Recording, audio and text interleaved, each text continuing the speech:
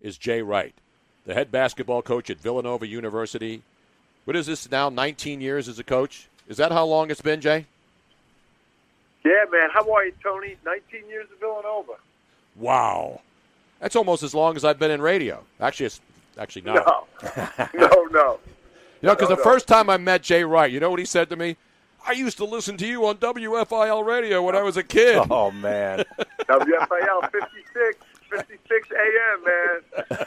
I definitely did. And you know what? I keep getting older now, and you stay the same age, Jay. I mean, no way, man. Oh, man, you look phenomenal. Still, nobody does Friday night high school football like you, though, buddy. No. Back in the day, that was awesome. That was awesome. Harry Mays here with us, Tony Bruno and Jay Wright. We're talking, and obviously, you know, I've read the quotes, and you're in the same situation as the rest of us. You can't go out and recruit, and you know, and you made the quote I saw the other day. You know, everybody's acting like it is a big deal. So you're not taking this as, oh my God, I can't do my job. What am I going to do? No, I mean, we're all nuts. You guys, you and Harry, are crazy. We're sports all the time, and we're basketball all the time. It's something I talk to our guys about all the time. Like when we're at,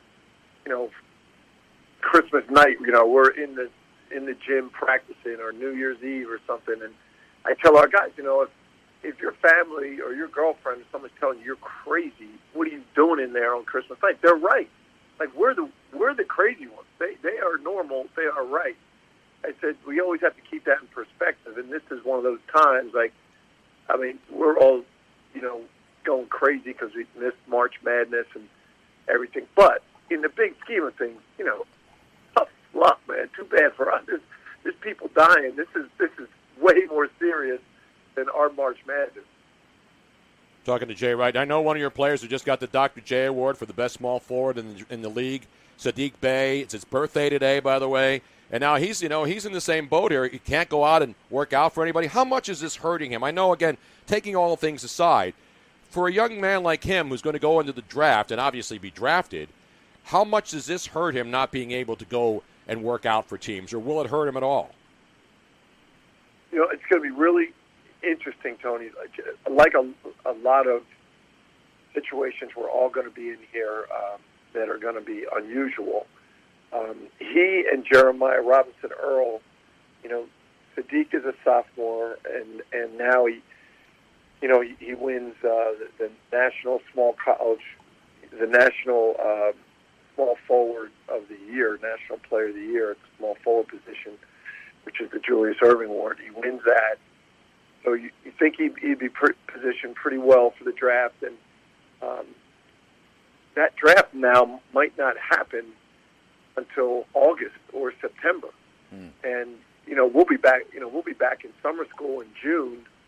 Whether we're on campus or online, we're still going to be taking classes, and he still will not know where he is in the draft. And the NCAA rule is that you have to decide by June 3rd whether you're going to come back or not. Now, the NBA hasn't said when their draft is going to be, so I'm assuming when the NBA does come up with their plan, the NCAA is going to have to adjust and give these guys a lot longer, to make their decision. They might have to tell these guys, you have until August to decide whether you're going to be in the draft. So we have two, Sadiq and Jeremiah Robinson Earl, are both in that situation. So it's really fluid, like everything else that we're going through right now. Hey, Jay, what are the rules right now with, contact or, communication with your current players, and how has this affected also your recruiting? Yeah, so everything's changed, man. So recruiting, the NCAA has established a dead period until the end of this month, which means the only thing we can do is communicate with recruits, via phone, text, FaceTime, Zoom, something like that. They cannot come to our campus. We cannot go out to see them play or go out and visit them. So that's what a dead period is, and we have that until the end of the month. Which affects those guys a lot because this is a time, especially with the real high-level players in the spring before their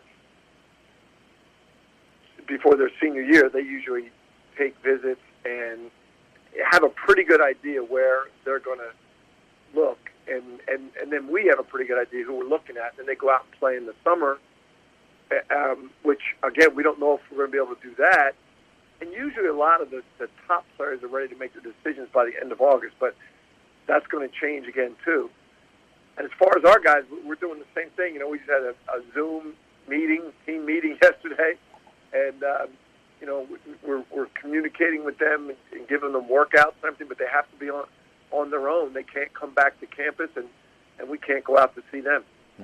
Now, we're also seeing, Jay, that a lot of players are now in this period where they're able to transfer or move. Oh, the transfer portal. The transfer it's exploded. Portal. It has exploded. Yeah. How is that affecting you? And is this something you were aware of and something you were concerned about? Because obviously you don't lose many kids in the transfer portal at Villanova. How is that going to affect coming into next season for these kids? You know what, Tony? The transfer issue, I think, is one of the biggest issues facing college basketball and college football. Now, other people would argue that the name, image, and likeness issue is the biggest. I don't think so. The number of transfers is just getting really disruptive, I think, college basketball in particular. Because, guys just, it's just crazy. Even, Ivy League teams are losing guys after their fourth year because they're not allowed to play a fifth year at an Ivy League school, and teams are recruiting players off of other teams. And now, with this period where at least guys are on campus at this time. So if other teams are recruiting guys off your campus, at least you're there with them, and you can at least talk with them. Now those guys are home, and everybody's recruiting everybody. It's really the wild, wild west right now. Fortunately, we haven't lost anybody in that sense. A number of guys have contacted us that want to transfer. We are looking at a couple guys. It's not really something I like a lot, but if we find a particularly unique guy like Eric Pascal, his coach got fired, right. So Fordham. He's stuck at school without his coach, and his coach happened to be my best friend, and that helped. But usually we don't get that involved with it. But more and more, there's so many good kids, and then we try to talk them into going back first, and then when we realize they're not going to do it, we see if they'll fit our culture. Hey, Jay, what were your expectations for your squad going into the tournament this year? Of course, obviously no Big East tournament. They shut down the first game after the first half, and, of course, no NCAA. What were your expectations for your squad? And then who was the team that you thought, the two teams that might have played Monday night in the championship had they played? We had a really unique year. If you remember back, our first game of the year, we played at Ohio State, who was a veteran team, and we got hammered, and we looked like a bunch of freshmen and sophomores, and we told the guys after that game, we said, look, we have to learn from this, and we have to grow up, and we have to get better, and they have to learn how to deal with success. They've got an experienced team.